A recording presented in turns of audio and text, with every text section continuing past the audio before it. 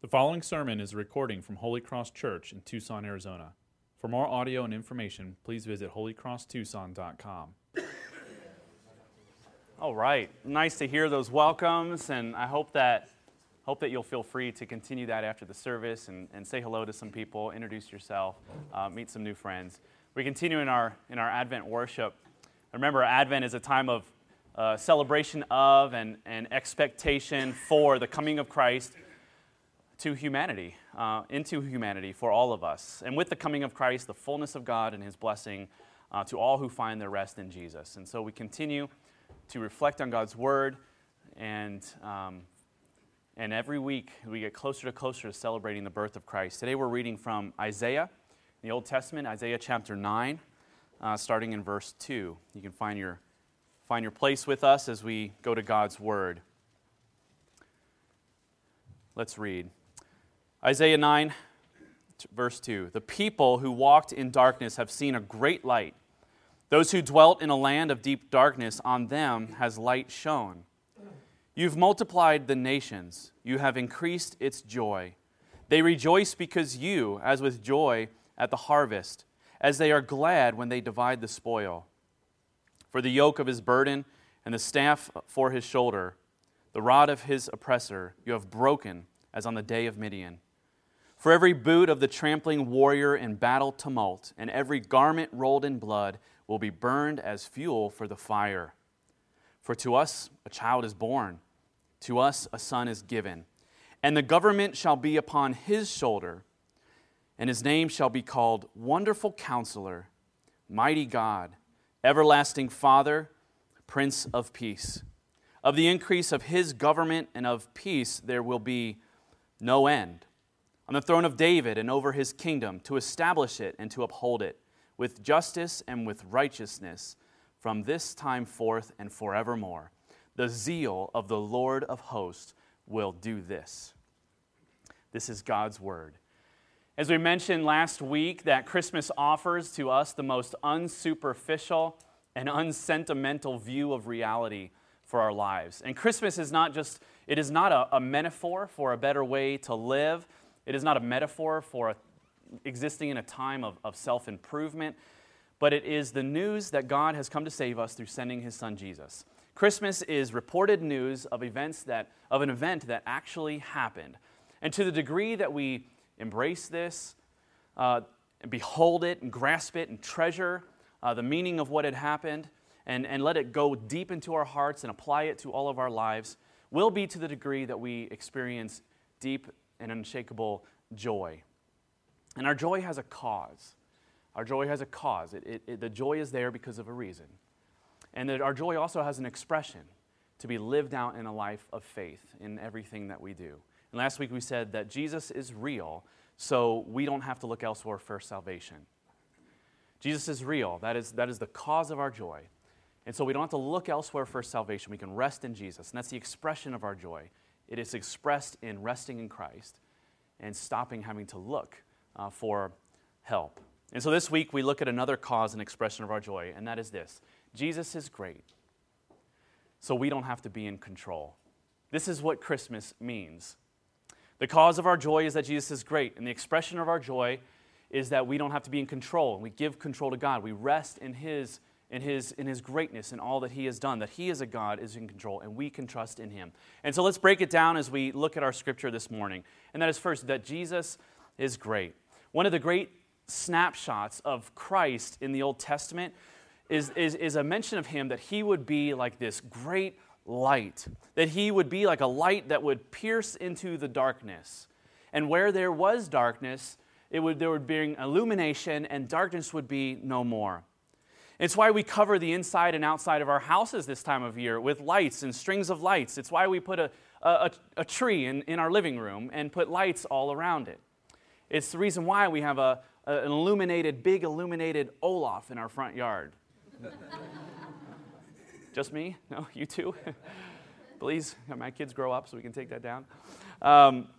It's why we do that. You cannot be too obnoxious with Christmas lights this time of year.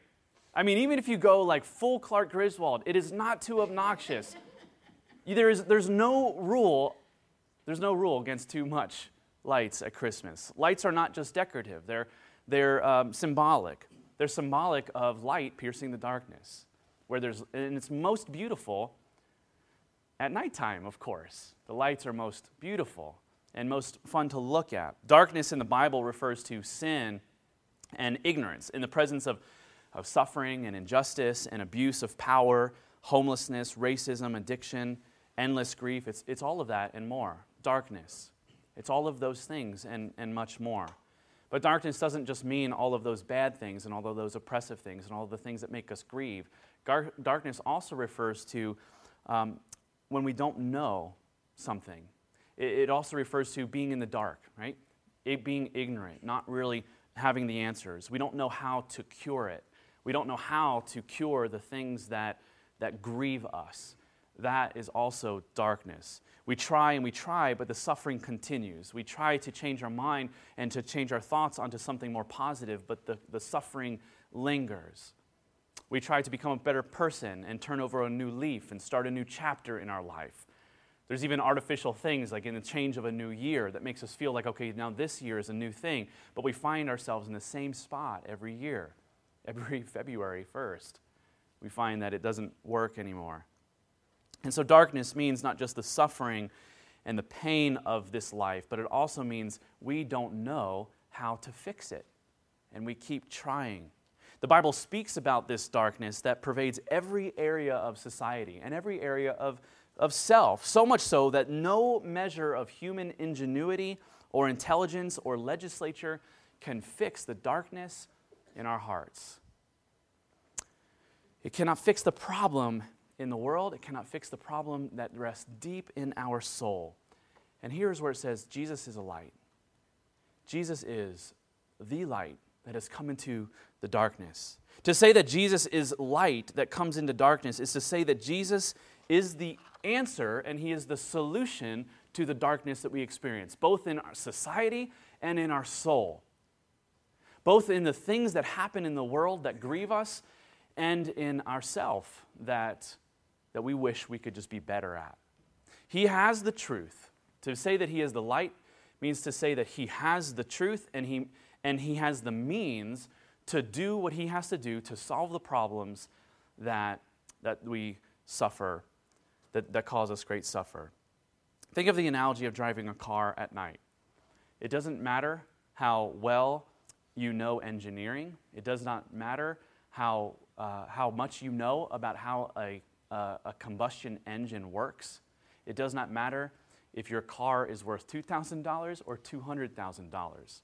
Without headlights, you're going to crash. Okay? And it does not matter. And so it's when the lights come on that we need in order to know the way. The headlights at night are required so we do not crash. And it doesn't matter how good your car is or how good you are as an operator of that car. And Isaiah says that not only is Jesus a light, not only is he this light that brings clarity, but he says that he is a great light. He is a great light. And this changes the meaning quite a bit. He doesn't just prophesy as Jesus coming in, among other things that come in to shine a light and bring clarity to pain in this world, as many people do and many religions do. He says, a great light is coming. And when something is great, it is bigger, it is better, it is more valuable than other things, it's more powerful, more numerous, more remarkable, more exceptional, more outstanding, more notable, more significant, more consequential, more distinguished, more noble. It is unusual or considerable in degree, power, and intensity. I'm just reading from the dictionary. This is what it means to be great. And we don't usually use that word great in the sense that this means it. It is very, very good. And if it's truly great, there is nothing else like it. There is nothing else like it, nothing that can match it. And that's what Isaiah is saying. A guide is not coming to show you a way. One of many different paths is not going to come. A great light is coming. There's nothing quite like it. It's important to remember that we often devalue words, as we even talked about last week. We might finish a really good meal and say, that steak was so great. We might say stuff like that. It might have been a good steak, But it's hard to believe that that was a great steak, that it was most exceptional. This is a most notable steak. This is a most noble steak. I have not had anything quite like it. That's what we're saying when something is great. It might even be the best steak you've ever had, but steak is not great in the same way that God is great. Steak is not great in the way that Jesus is great. Someone to ask you how you're doing, and you said, great. I mean, you should congratulate them because you have never met them in a better place than they are at that moment. That's what it means to be great. When we use a common phrase like, can you shed some light on this matter? I don't want to be left in the dark. You understand more of what Jesus would do, who he would be, and what he would come to accomplish. When Isaiah says, a great light is coming into the darkness. See, we talk in just common words like that. Hey, can you shed some light on this? I don't want to be left in the dark. I don't know what to do, and I need some help. Can you help me? To say that Jesus is a great light is to say that the world is a dark place, and we will never find our way without him. We can understand half of that pretty well. The world is a dark place, and we know that. We know that at every turn. We wake up, and we're reminded of it. We go to sleep, and it troubles us at how dark the world is. But the hope that is given to us because of Christmas is that, but Jesus has come. We cannot find our way without him. But you can be of good cheer because a great light has come into the darkness. Not only to rid the world of the suffering and the grieving, but also to give clarity, to give truth, to give wisdom, to give understanding, and to give hope to everyone who suffers in darkness. Everyone who walks in darkness and bangs themselves into a wall and just turns to banging into another wall and is just wanting to find a light. The light at the end of the tunnel is a glimmer of hope. Well, a great light is coming. Going further into our passage, the prophecy describes what this great light would be. So great, well, what is this great light? He's a great light, and how so? How is he exceptional? How is this child to be born most notable, most noble, most exceptional, most consequential? How will this light be like nothing else we've ever seen? And Isaiah so beautifully and poetically describes the kind of character and the extent of the character and greatness of Christ. Isaiah calls him, let's go through these rather concisely. Isaiah calls him Wonderful Counselor. Mark of his greatness. He will be Wonderful Counselor. It brings us to the memory of the times that you were grieving and a kind word was spoken to you by a trusted and loving friend who was able to bring comfort to a situation that no one else could bring. You know that moment, and I know I've been in these moments, you know that moment when you have experienced deep grief, emotional pain. Something happens where the worst of your sobbing is over and you take that last deep breath where you're about to turn, you know what I'm talking about? I mean, you're just like broken down, but then you take that last deep breath and it turns. You feel like your emotions have turned. You feel like your head has been lifted. It often comes from something, a kind word, a kind gesture, a kind presence of a friend. You feel that there's a counselor with you, that even in the midst of that suffering, that you're not alone. To say that Jesus is that he is that wonderful counselor. He is the most perfect giver of good words. He is the most perfect giver of sound wisdom in our time of need. He knows what to say and how to say it that will bring us comfort. In our deep anguish, we cry out for a single word. Just give me a word, give me a look in my direction. Cast your eyes on me. Let me know that I'm not alone. Touch me in a comforting way. And Jesus is the highest and most wonderful counselor, and there's no one like him. No one comforts like Christ. No one's words have the substance and ability to lift our heads like Jesus is. He heals us with his words of truth and words of hope, and he goes with us where no earthly friend can go. I think of the counselor. I think of the times in counseling that I've been in. I think of that when that someone mediating for you, like, hey, help me work through this. And then after that session, you go home and you go back to your problems, and And no earthly counselor can follow you through everything. But Jesus is this wonderful counselor that goes with us where no one else can go. Walks with us through our shadows, through our darkness, walks with us through our grief, continues to feed us with his words and his presence. He's such a wonderful counselor. No one is like him. Isaiah says that he's also mighty God. You know, for the danger of thinking that Jesus is just a really, really good friend and nothing more. It's good that Isaiah says, but wait a minute. He is also mighty God. Because we have seen that we live in darkness, and the darkness is so evil, so dangerous, it's so powerful, so pervasive. A human friend, no matter how much our friends love us and can give us good words, they can't help us. No matter how comforting a friend is in your life, they cannot help you with your greatest need. They cannot help you with your greatest problem that rests in your soul, because they cannot defeat the powers of evil and darkness, and neither can you. And so there's something that we need more than just a really good friend. We do have a friend in Jesus, but there's something more that we need. We need a warrior. We need a warrior God who can defeat this. And in Christ, there is abundance of protection and security in his salvation that he brings. Jesus is God, and being God, hear this, being God, there is no struggle and no enemy too overpowering for Christ. You can't say that about a friend. You can't say that about anyone in your life. Everyone has their limits. Everyone has their limits of character, of energy, of wisdom, and there is no limit to Christ. He has the strength and security and a power of our salvation that nothing can overpower it. He is mighty God. He wants us to know that not only is he a friend that has a hand who can touch us and comfort us when we are weary, that same hand crushes our enemies.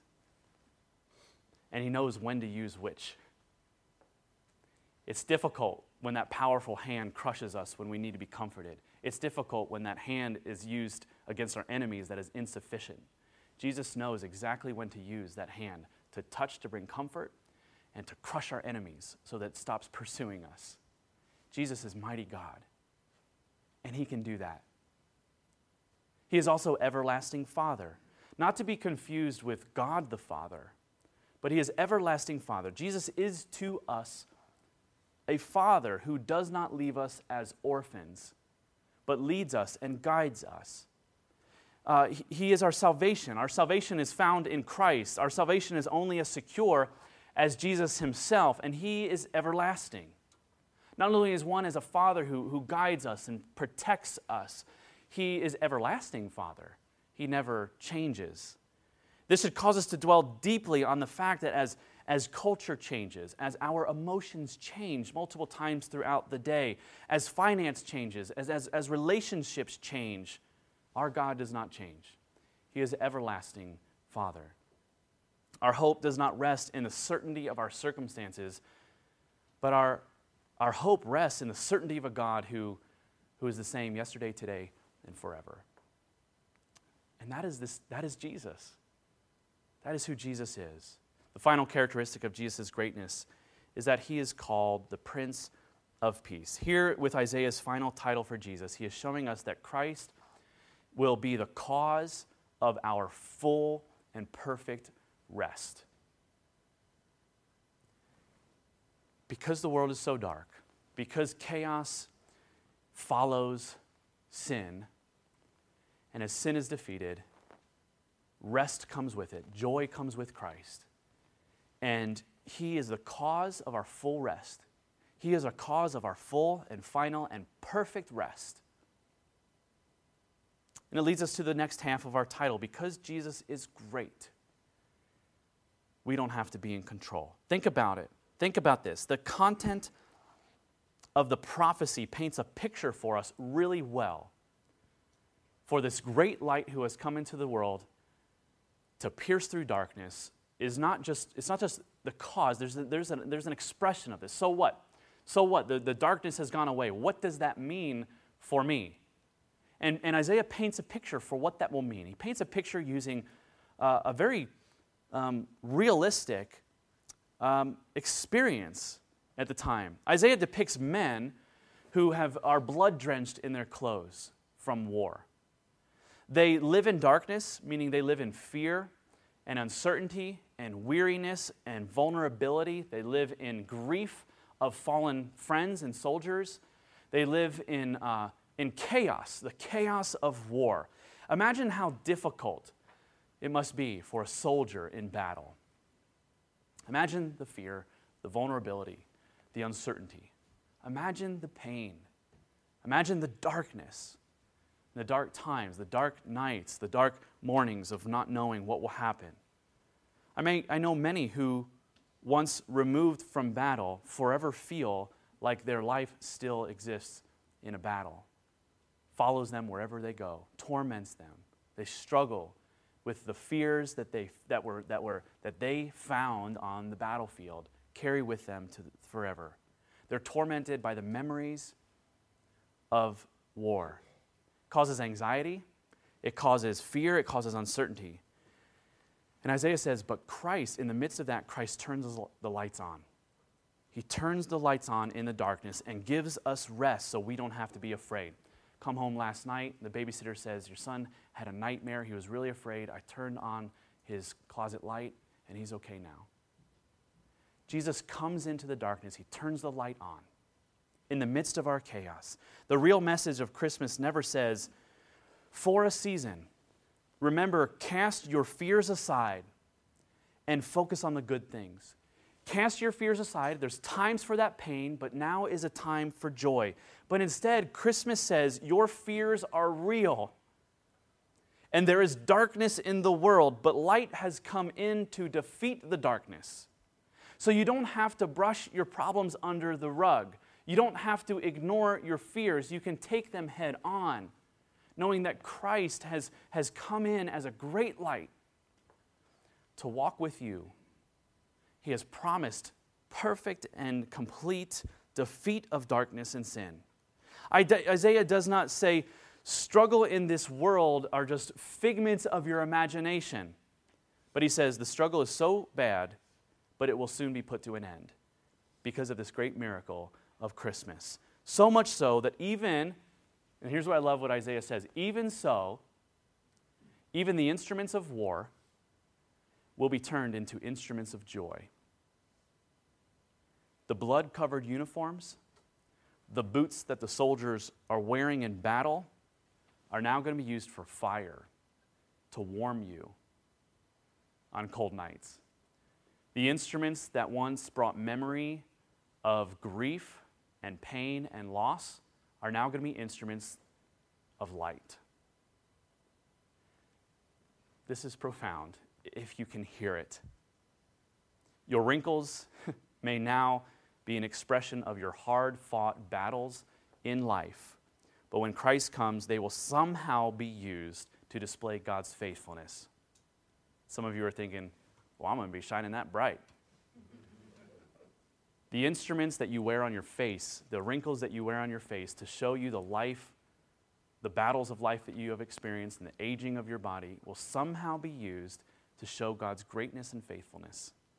The tears that have been shed in anguish and grief over a child will be evidence of God's never-ending faithfulness.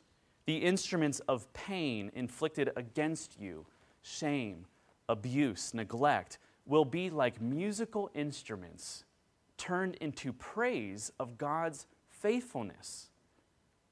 The instruments that are turned against you right now that seek to bring you harm will one day be instruments used to praise God. That is what Isaiah is saying in such graphic terms. He's looking at these soldiers, and the soldiers are saying, you're telling me this is good? I'm covered in blood, and I don't know if it's my blood, my friend's blood, or my enemy's blood. How is this good? And he's saying, one day, those blood-soaked clothes and the boots that your feet have worn through are going to be turned into praises to God. We don't know how, and we don't have to know how, but this is the beautiful message that we have. the hope that we have. Even more than that, your weapons and instruments of war will be used for fire and light.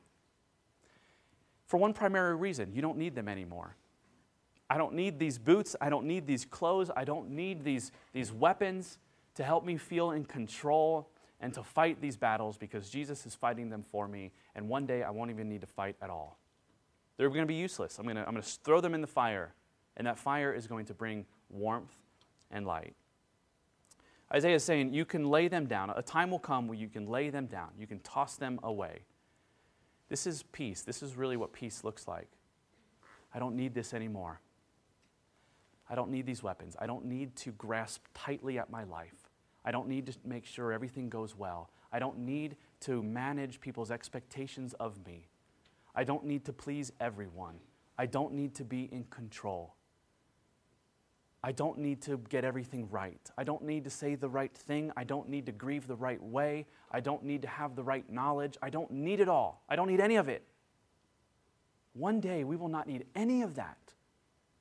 And all of those things that have caused anxiety, we will have memory of them, but they will be used as instruments of praise. Our peace in the midst of our suffering and our peace from the effects of sin will not come from our own strength. It will not come from our own weapons, but through someone else. And that's what Isaiah says. So how does this peace come? Well, it's not going to come through your weapons, and you can throw away your weapons. You can throw away your blood-soaked clothes. It's going to come through someone else. Okay, what does it come through? Who's it coming through? It's going to come through this little child that's being born. Isn't this interesting? He's talking about war to... He goes from the war room to the maternity ward. What an interesting turn of events. The only way you can truly know Christmas and the joy that Christ brings is to admit that it's an undeserved grace apart from your own doing. It comes from outside of us. It comes from this child that is born. It comes from God who has come into the world. It comes from Emmanuel.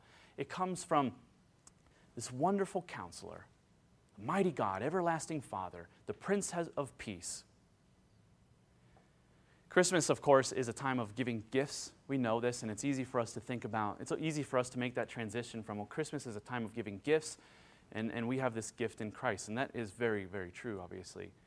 Christmas is a time of giving gifts. There are times, though, I've gotten gifts that I never really wanted and never asked for. You ever got that before? And I ended up returning them for something else. But there are also times, so there's two times. There's times you get gifts that you never wanted, never asked for, and you end up returning them for something you asked for. And then there's times you get gifts that you never asked for, never wanted, but those gifts turned out to be really special. You never knew you wanted it, you never asked for it, but now that you have it, you can't imagine living without it. There's some gifts like that I have gotten. One small gift that I got that was like this was a pack of bookmarks shaped like flower petals. And I thought, why on earth? No one knows me. And these flower petals, they're little plastic stems, and they had flower petals sticking out. And I'm like, okay, fine, I'll use it. I mean, I don't want to insult anybody, so I use it. So these flower petals are constructed in such a way that you place them in the binding of your book, and the flower petals have a strength to them that when you have your book closed, it stays closed. But when you open it like this, the petals push the page open where it was. These things are the most coolest, most amazing things I have ever had. Most special gift anyone has ever given to me. So many, my kids are like, oh, what are these? Don't touch that, that's Daddy's. Don't touch his flower petals. Those are mine. Never knew I wanted it, never asked for it. It makes me really happy. Now, Jesus, we talk about Christ as the gift that has come. He's the gift that has been given to us. And if we're honest, we don't think we actually would never ask for this gift. And honestly, when we look at what the gift is, we don't really want it. But when we understand it, it becomes the very thing we always needed, never knew we needed.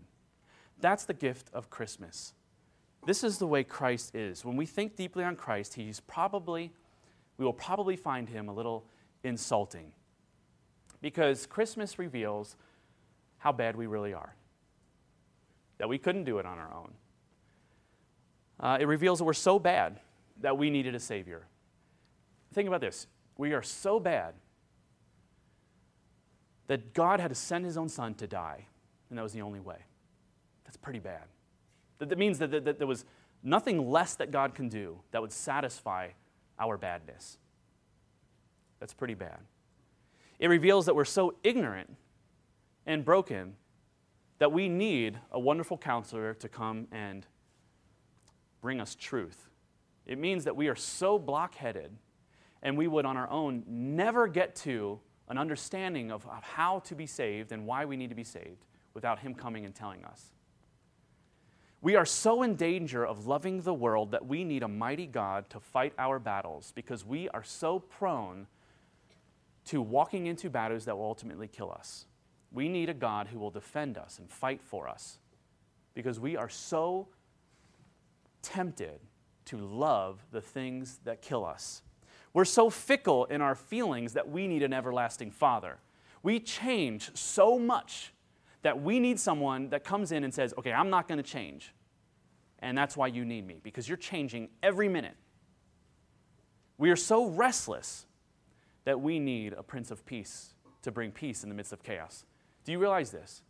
This is not a gift that we ask for, and it's not a gift that we want. And when we look at Christ and we really see what it means, it can be very insulting, because it's a reflection on who we are.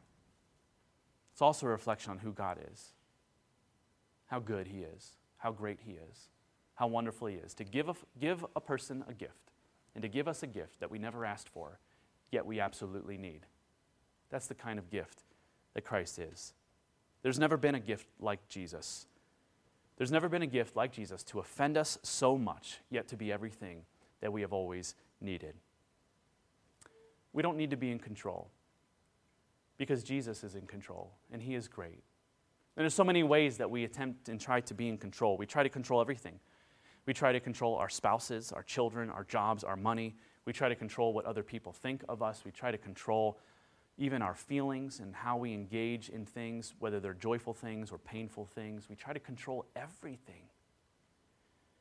Pastors sometimes try to control their churches. People I've heard about, Pastors control their churches. They control the people in their church. People in their church sometimes try to control their pastors. People I've heard about. It's a never-ending cycle. It's a never-ending cycle. Everybody wants to be in control. And there's nothing quite terrifying as feeling that you're out of control. Jesus comes on Christmas and He says, you're out of control. You're out of control, but I'm great. It's okay to be out of control. You can trust me. I am like nothing else you have ever seen. Jesus is great. He is great. He is stronger than our fears and our enemies. He is more valuable than our riches. He is more wise than our own ideas. He is more wonderful than any words spoken to cheer us up. There is no one like Jesus. We can trust Him. We can give up control. Pastor Tim Keller in New York, in his book about Christmas called The Hidden Christmas, he says this: Christmas means that we are so lost, so unable to save ourselves, that nothing less than the birth, perfect obedience, death, and resurrection of the Son of God Himself could save us. Nothing less. This is how far gone we are, that we needed Christmas. It's how far out of control we are, that we needed a great Savior. To accept this gift, you have to admit you're a sinner, that you need grace, that you need to give up control over your life and over your own way towards peace and salvation. You cannot find rest in Christ's salvation until you give up your belief that you can save yourself. You cannot find true rest in your salvation until you give up your idea that what gets salvation is you just getting your act together, being a better Christian, being smarter, being skilled, being of greater character, being more like Jesus even. To really enjoy the rest that comes with Christmas is to give up your control to save yourself. This is the essence of what Christmas means and nothing less.